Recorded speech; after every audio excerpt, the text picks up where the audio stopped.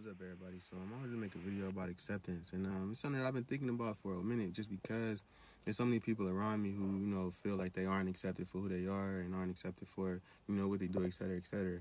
So I just want to say first, your worth is not decreased because somebody doesn't accept you or appreciate it. You know, you are not any less of a person just because somebody doesn't understand your worth.